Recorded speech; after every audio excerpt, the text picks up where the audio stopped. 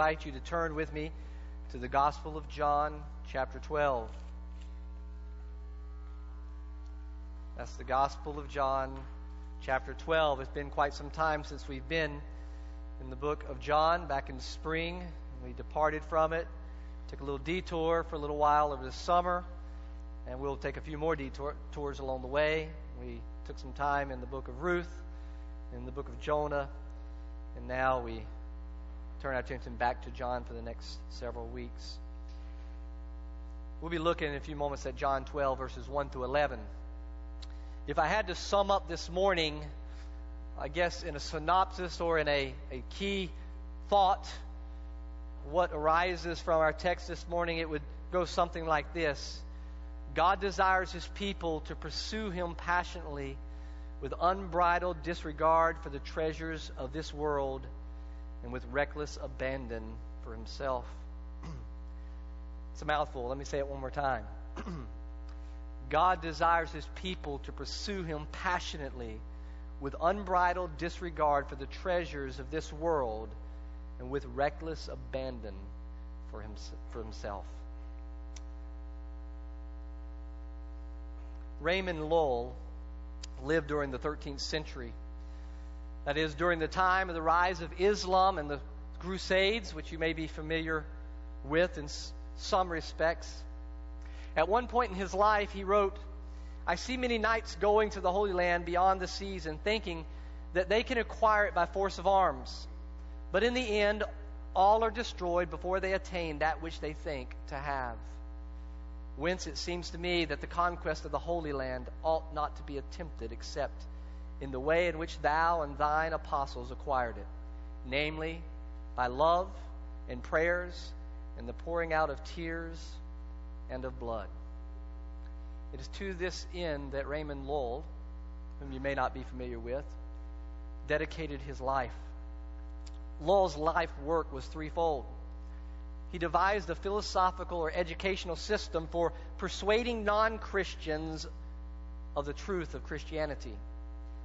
He established missionary colleges, and he himself went to preach among the Muslims. When Lull was 60 years old, he wrote this, "I had a wife and children. I was tolerably rich. I led a secular life. All these things I cheerfully resigned for the sake of promoting the common good and diffusing abroad the holy faith. I learned Arabic. I have several times gone abroad to preach the gospel to the Muslims. I have, for the sake of the faith, been cast into prison and scourged. I have labored 45 years to gain over the shepherds of the church and the princes of Europe to the common good of Christendom. Now I am old and poor, but still I am intent on the same object. I will persevere in it till death if the Lord permits it." So after much preparation and much time teaching and training others in what we today call apologetics, at the age of 56, Raymond Lull set out for his first attempt at preaching among the Muslims of northern Africa. And after boarding a ship in Genoa to set sail for northern Africa, he was overcome by fear, and instead of departing with the ship, he departed from the ship and abandoned his mission. Upon hearing the news of the ship's departure, he was overcome with bitter remorse, and while suffering from weakness of mind and body, he heard of another ship ready to set sail and attempted yet again what he had previously failed to do. Lull arrived in Tunis in northern Africa and subsequently invited the Muslim leaders in that area to debate him on the legitimacy of their faith. They accepted this challenge, and the ultimate result was that Lull was banished from the city. But unwilling to go, he snuck off the ship unawares and resided in the town of Galata nearby. And for 3 long months he concealed himself and witnessed quietly for the Lord. After these 3 months, Lull departed for Naples, where he remained for many years, teaching and lecturing on the method of apologetics that he had developed.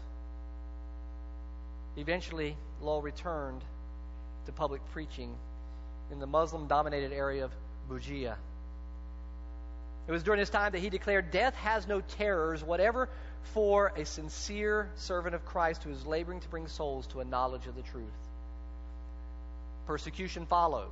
He was flung into prison, and for half a year remained a close prisoner, befriended only by some merchants from Spain who took pity on him because of their common faith. But Lowell was eventually released and banished once again, this time without any ability to sneak off the ship. The dangers and difficulties that made Raymond Lull shrink back from his journey at Genoa in 1291 only urged him forward to North Africa one final time. In 1314, at the age of 79, Lull crossed over to Bejaia on August 14th, and for nearly a whole year labored secretly among the little circle of converts whom he had won to the Christian faith during his previous visits.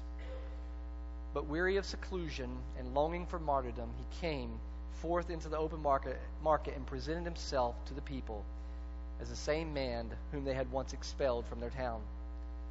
It was as though Elijah was showing himself to a mob of Ahabs. Lull stood before them and threatened them with divine wrath if they still persisted in their errors. He pleaded with love, but spoke plainly the whole truth. The consequences can easily be anticipated. Filled with fanatic fury at his boldness and unable to reply to his arguments, the populace seized him and drug him out of the town.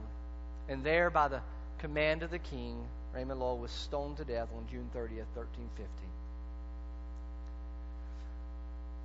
What possesses a man like Raymond Lull to pursue such a goal at so great a price? This is but one story among many stories that we could rehearse. There are numerous others that we could look to whose lives tell the same story and reveal the same persistent pursuit for their Lord and Savior, Jesus Christ.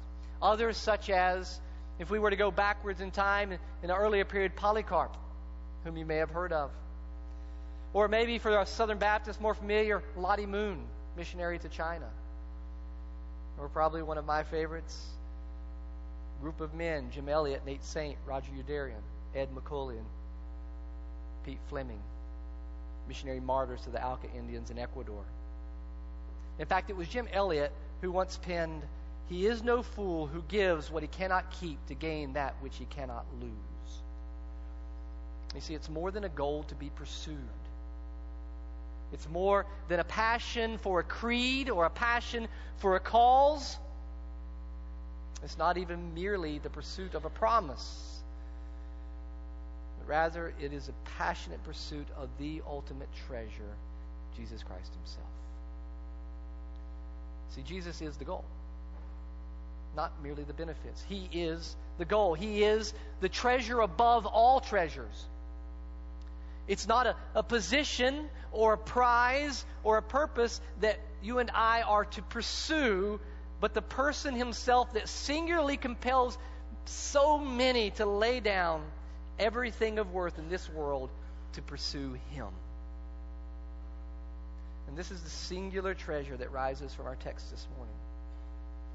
If we were to attain anything truly worth attaining in this life, then we too must pursue a heart that genuinely places Christ above everything and anything else.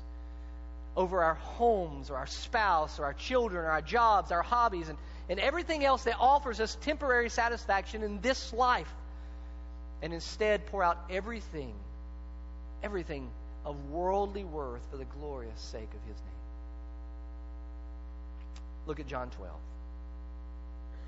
6 days before the Passover, Jesus therefore came to Bethany, where Lazarus was, whom Jesus had raised from the dead. So they gave a dinner for him there. Martha served, and Lazarus was one of those reclining with him at the table. Mary therefore took a pound of expensive ointment made from pure nard, and anointed the feet of Jesus and wiped his feet with her hair.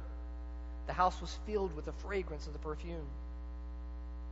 But Judas Iscariot, one of his disciples, he who was about to betray him, said, "Why was this ointment not sold for 300 denarii and given to the poor?"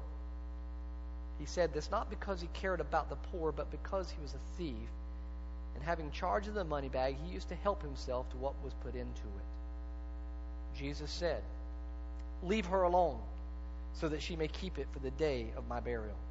The poor you always have with you, but you do not always have me." When the large crowd of Jews learned that Jesus was there, they came, not only on account of him, but also to see Lazarus, whom he had raised from the dead. So the chief priests made plans to put Lazarus to death as well, because on account of him, many of the Jews were going away and believing in Jesus. Pray with me.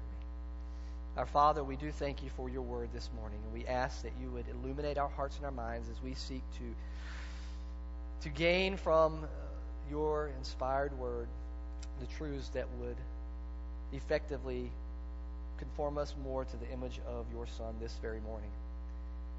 And God, we recognize that apart from your grace, apart from your help, we have no hope of change. But we give you praise and glory that your very word teaches us that by this word, this inspired word, that you conform us to the image of our Savior, Jesus Christ. And so, God, we ask this morning that you would do that in each of us, that you would convict us of our sin so that we might repent and walk faithfully with you, that you might encourage our hearts to go further than we've ever gone before for the sake of the gospel, and that you might direct us more specifically in the ways in which you desire for each of us, individually and corporately, to walk in this community and in our lives presently. So have your way in our hearts this morning for your glory and for our good. In Jesus' name we pray, amen. The text we've read is fairly simple. It's a nice story. John chooses to record at this juncture of this gospel, this simple story of a single woman's act of humility and honor toward this unique man named Jesus. In order to accentuate or heighten this act of worship by Mary, John also chooses to enlighten his audience, and that being us today, concerning the character of the heart of yet another, and that is Judas Iscariot, who would soon betray Jesus for a mere 30 pieces of silver. The actions of these two individuals tell quite a different story, and so we seek to consider for the next few moments the tale of two hearts. And we're going to consider our text, these 11 verses this morning, through 4 questions. Or we're going to keep these 4 questions in mind as we go through it. Number 1, I'll give them all 4 to you first. Number 1, what role does this narrative or this story play in the overall structure of John's gospel? Because that in itself teaches us something significant. Number 2, what danger does Judas'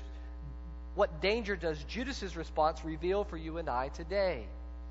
I mean, after all, the man lived so long ago. I mean, how could it affect us?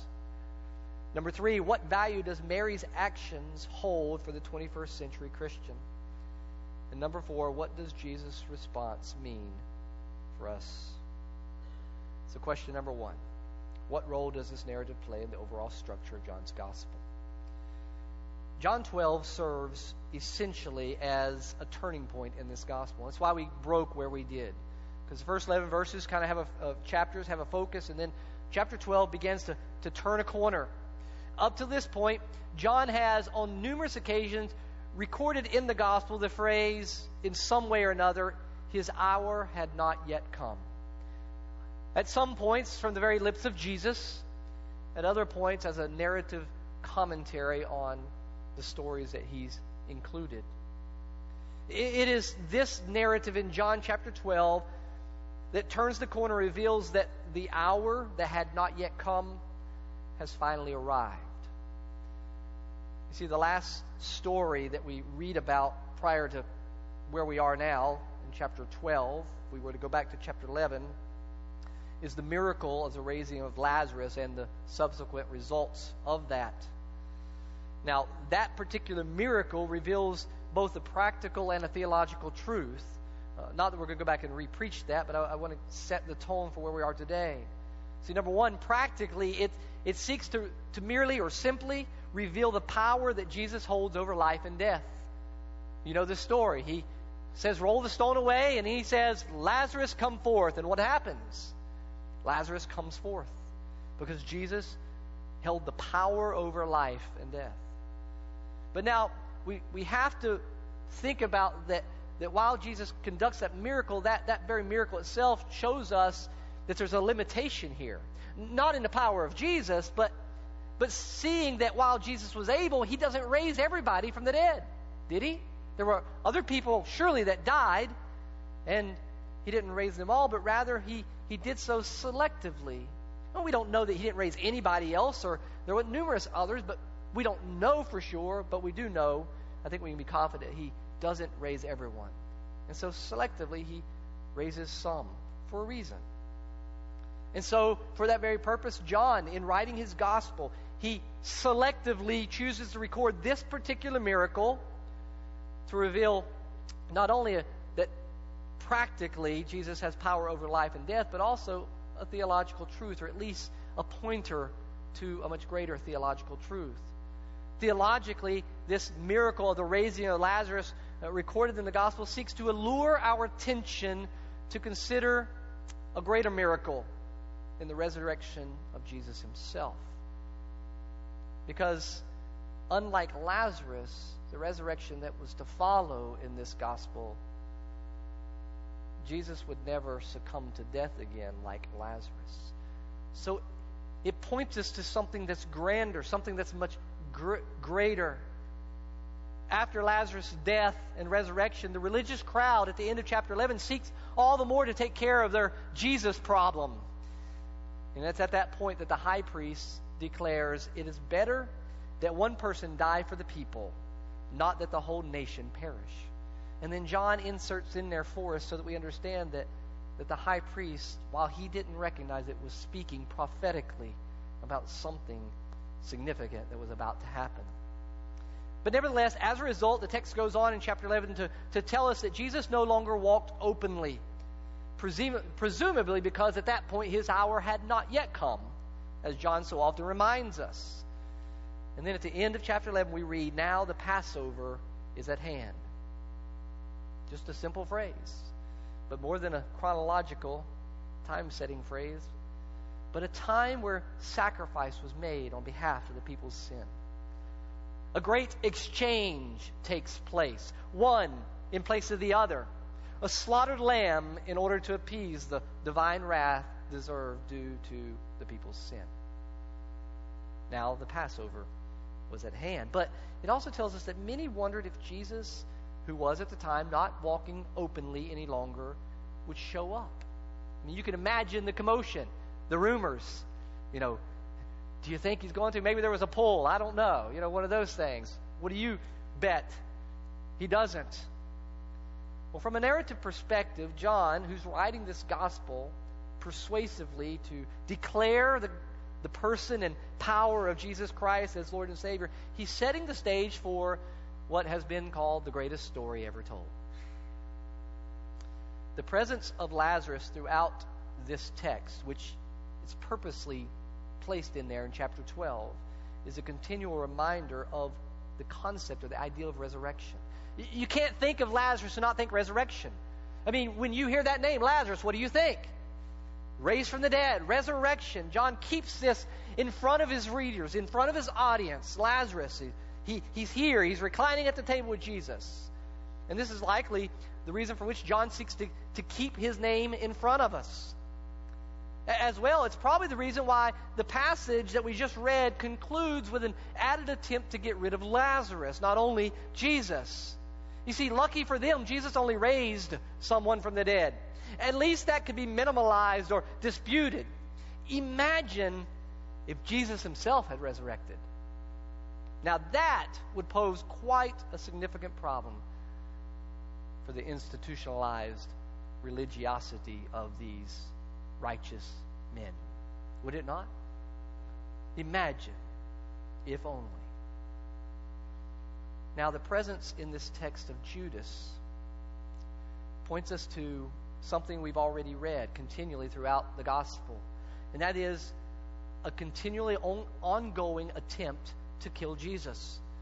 We see this at every turn. Every time Jesus does something, the response is they try to do something about it. They try to get rid of him. But while not a new concept as we're reading through this gospel, the death of Jesus is now more than the thought of the religious elite on the outside, but now it's on the heart and in the mind, at least in a seed form of one of his very own, Judas Iscariot. And it heightens the possibility of success on their part. Now, imagine if we didn't know the rest of the story. We would be concerned, would we not?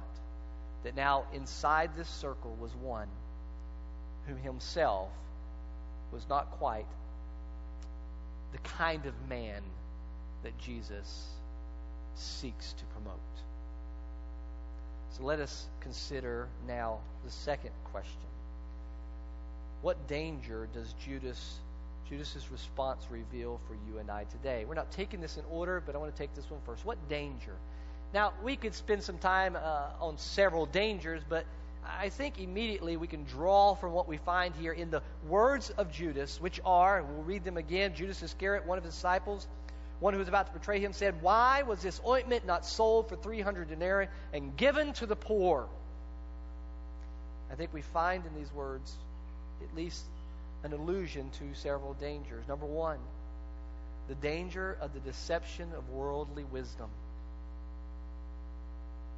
The Bible talks all the time about wisdom, but it also distinguishes between worldly wisdom and godly wisdom.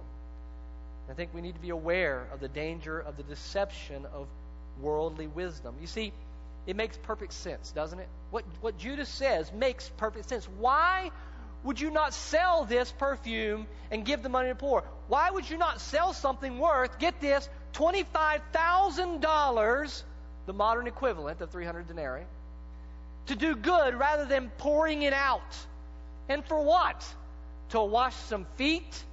To make a room smell good? Now, in light of that circumstance, it makes sense, doesn't it? I mean, imagine what you could do with $25,000 for the good of those who don't have. Now, while the Scripture never suggests at any point that we cast common sense out the door in order to be good Christians, it does teach us that some things are of much greater value than a few dollars, or in this case, a few $1,000. And that there are some things that are of much greater value, listen, of much greater value than even some acts of kindness. And we'll give more thought to that idea in just a moment. But you see, worldly wisdom teaches us to store up for a rainy day. It's not bad advice. In itself, it's not bad. I mean, we work hard to try to put back just in case. Just if. We spend a great deal of money, especially if you live in New Orleans, paying for insurance just in case. The house floods. A hurricane knocks it down.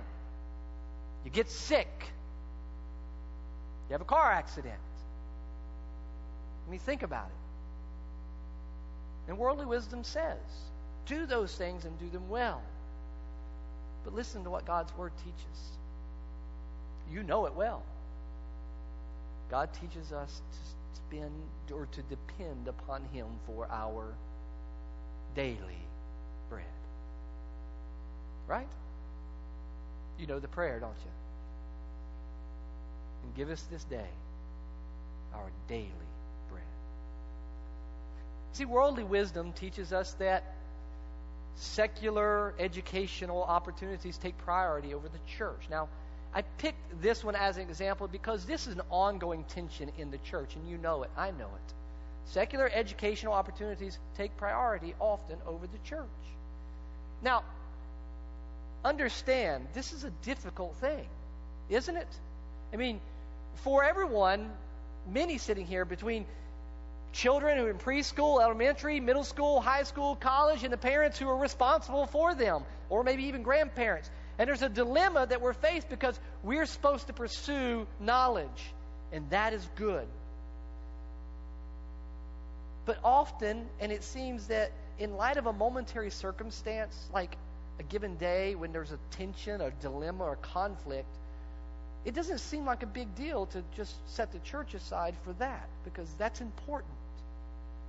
But in the big picture of things, what happens is we're always setting the church aside, and that is not the church as an institution, but the opportunities to be sitting under the teaching of the Word of God so that we might grow not in mere knowledge, because God teaches us that knowledge, though good, is vain apart from the wisdom of God's Word.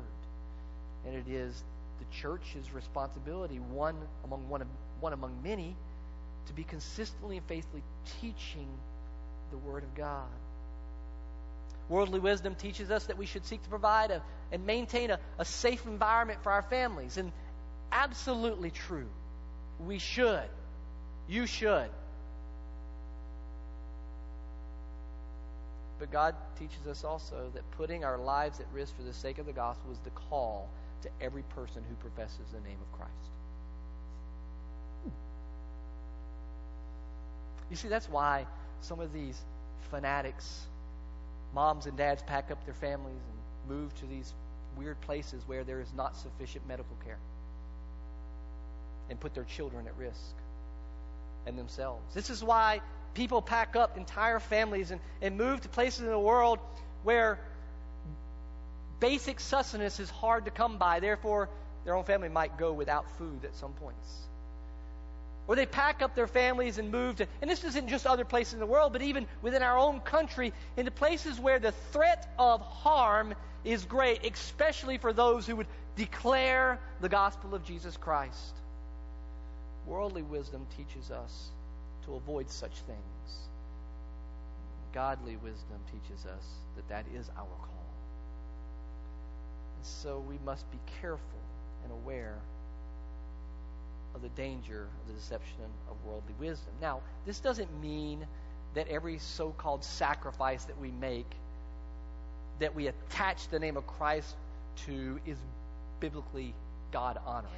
Because there are many who seek to act in foolish ways, who justify their actions by attaching the Spirit's leading me, or the very name of Christ. So don't misunderstand me. We're not talking about being foolish. We're talking about being biblically wise for the sake of the gospel. And ultimately, it was revealed that Judas sought to use spirituality to serve his own good. Okay, he was deceived by worldly wisdom, and then he sought to use the concept of spirituality. Let's sell it and give it to the poor for his own good. He had no concern for the poor. John informs us of that. But he saw the opportunity to sound godly and gracious while only seeking to gain something from it. So the second danger is this, the danger of seeking to serve ourselves through the guise of doing good. You see, there's no shortage of people in the church, and I stress, in the church, who do acts of kindness and other good works that only cover up the real condition of their hearts. And usually, eventually, to many people, the reality or the real condition of their hearts comes out. It overflows and it's seen. It's the person who gives generously to the church, only then to demand a say in what the church does or doesn't do. It's the person who serves generously and abundantly, but then only complains about what everyone else is not doing.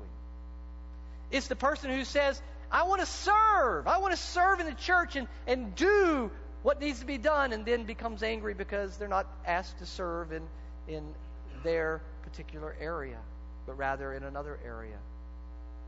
Or it's the person who says all the right things doctrinally, but practically they can always find something wrong with what is being done by someone else. It's the danger of seeking to serve ourselves through the guise of doing good. And the list goes on. Those are just some examples. And this is why the Bible consistently, from beginning to end, warns you and I that our hearts are deceitfully wicked above all else. Who can know it? Our hearts are so deceptive that we ourselves don't recognize the deceit that we fall into sometimes. It's why we're told throughout the Scriptures, or specifically in Matthew, to get the log out of our own eye before we go to address the sin and the problems of others. It's why we're told continually throughout the Scriptures to examine ourselves lest we be overcome by pride and deceit and be led astray just like Judas. Third question. What value does Mary's actions hold for the 21st century Christian? I mean, that's what we want to know. What does that mean for me?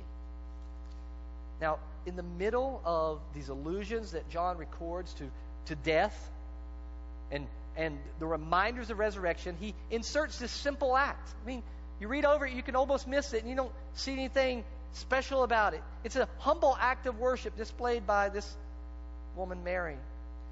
And what Mary does is simple. It isn't surprising, though.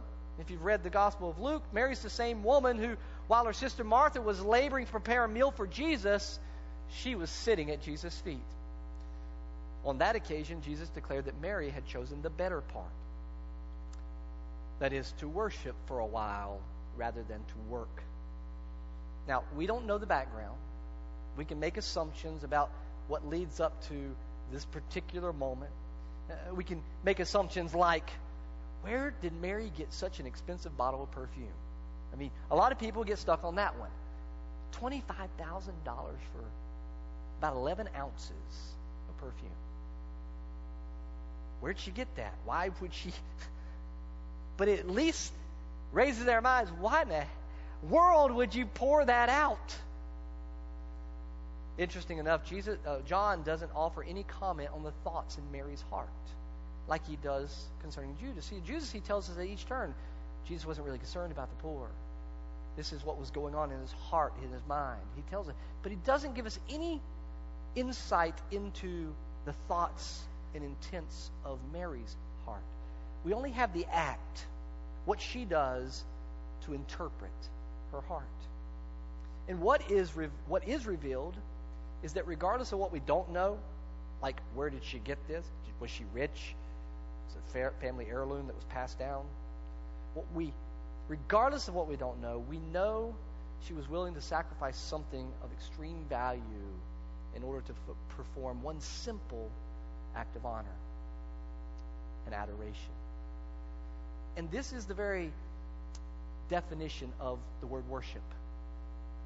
You see, the word simply means it comes from worthship, to ascribe value or worth to something or someone. And in fact, it alludes to the fact that we ascribe greater worth or value to something above other things. You see, because I think we all would agree that to value things is not sinful. We value our homes. We value things we purchase. And that's not sinful in itself. But to value anything above our Savior is idolatry, treason. It seems that Mary recognized the greater treasure in Christ and desired to express her passion for the ultimate treasure. She was willing to be viewed publicly before others, humbling herself to the lowest point in order to magnify the worth of the object she adored. It wasn't merely about her being viewed in a low estate. It was about the exalting of the object of adoration. In this case, it was Christ.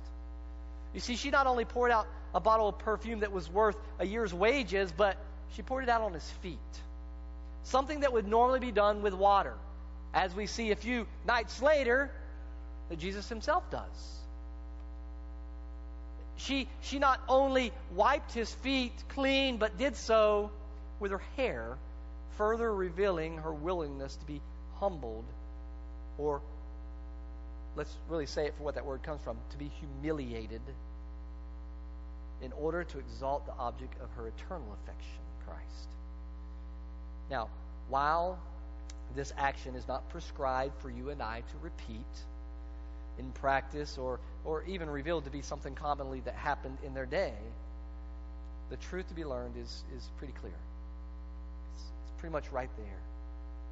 And that is, treasuring Christ is of far greater value than any treasure this world could ever offer you or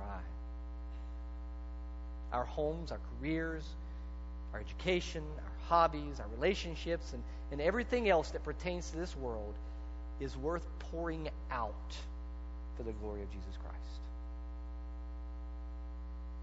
Remember, mentioned in the beginning, this is the very essence of the words that Jim Elliot wrote. who gave his life for Christ. He is no fool who gives what he cannot keep to gain that which he cannot lose. We're not expected to mimic this action, but we are called to mimic the heart that gives rise to this kind of action. So the question that remains for us is what are you willing to pour out for the glory of Christ? What limitations do you place on worship? What's too much? What's going too far? Where do you draw the line when it comes to ascribing worth and value to Christ in a way or in a manner that far exceeds how we do that with anything else in our lives? Final question. What does Jesus' response mean for us? Whatever thoughts may have been going through the minds of everyone else that is present, Jesus speaks at the end of this act and affirms Mary's actions. In spite of Judas's words, who very possibly said what others were thinking, Jesus affirms her actions. And his response teaches us several things. In fact, I'm going to give you 3, and then we'll be done. Number 1, we must be careful interfering with the acts of worship of others. Look at Jesus' response. Jesus said, verse 7, leave her alone. Simple, isn't it? Don't interfere. Let her worship. Don't mess it up. And we need to be careful about how we interfere with the acts of worship of others. And we can do that in numerous ways. Now, simply put, while there are unbiblical expressions of worship, and what I mean by that is there's things that we can do or say that we want to make spiritual that are, in fact, unbiblical. That is possible. But while there are unbiblical expressions of worship, we must be careful not to allow our preferences and our perspectives to hinder the worship of others. And we all have them, right? We all have those things that we prefer and we don't prefer. We need to be careful about hindering the worship of others.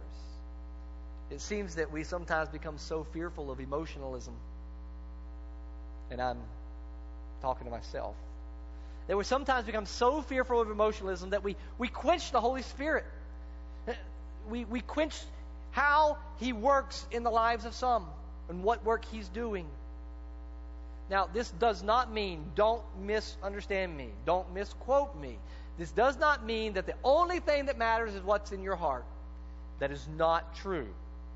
Because how what's in our heart is expressed does matter when it comes to our worship.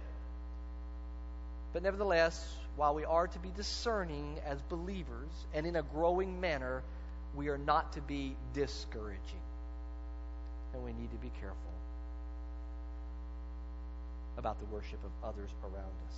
Number 2, our present worship serves to sustain us in the dark hours of apparent defeat. Jesus says, leave her alone so that she may keep it for the day of my burial. Now, if you think about what's said there, it's clear that Jesus' words, so she may keep it, does not refer to the bottle of perfume. It was impossible for her to keep it for the day of burial. She just poured it out. So then the question becomes, well, what is it? What is Jesus saying when He says that leave her alone so she may keep it for the day of my burial? And this is the best I can do on that.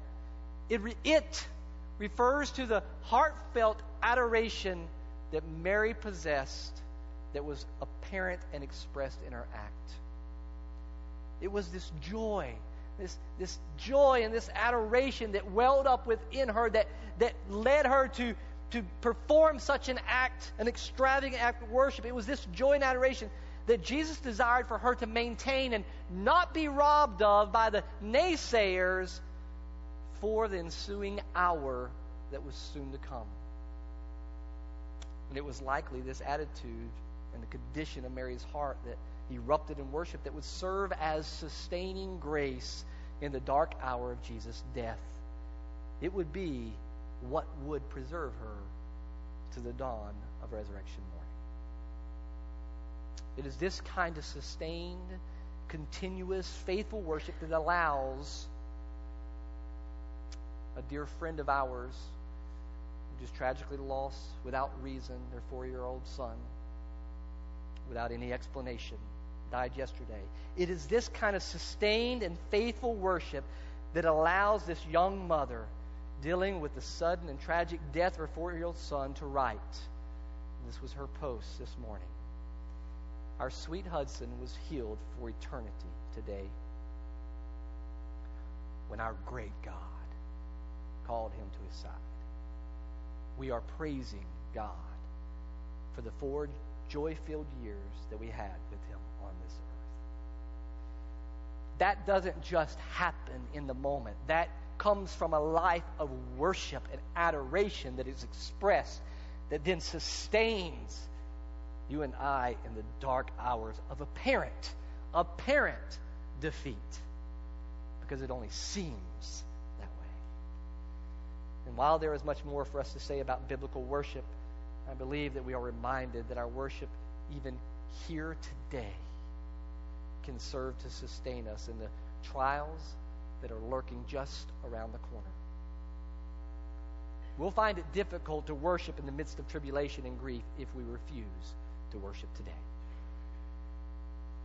We're also reminded that while worship originates from deep within our hearts, real worship doesn't remain there. It's not a private issue, ultimately.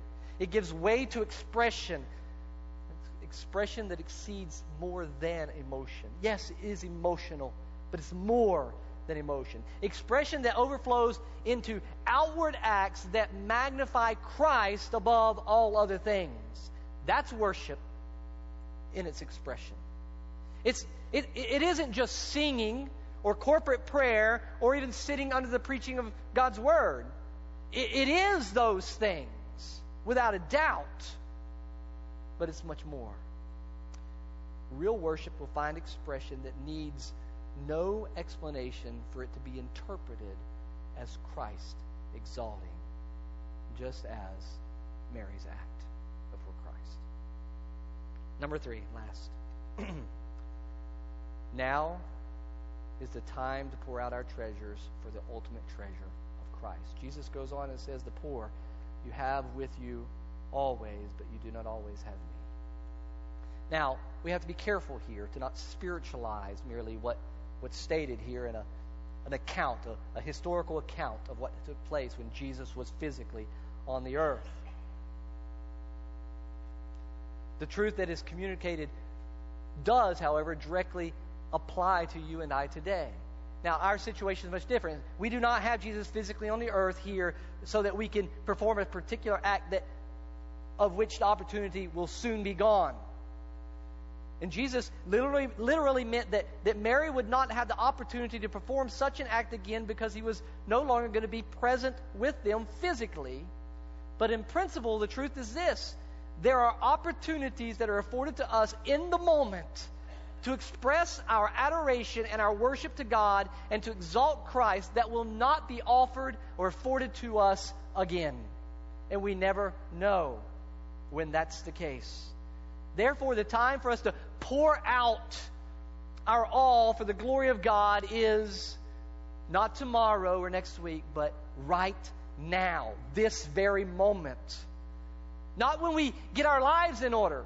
Not when we get that better job where we can give more money. Not when we get our houses under control so things aren't quite so chaotic at home. Right now. This is the moment. I believe in his book, Let the Nations Be Glad, John Piper distinguishes or defines well the difference in the tale of these two hearts, Mary and Judas, when he writes this: until your soul has a thirst for Christ as the bread of life and the living water, you will use Christ for whatever your soul thirsts after. And I think that boils down what takes place between Mary, Judas, and Jesus. Mary's soul thirsted after Christ, and she poured herself out to that end.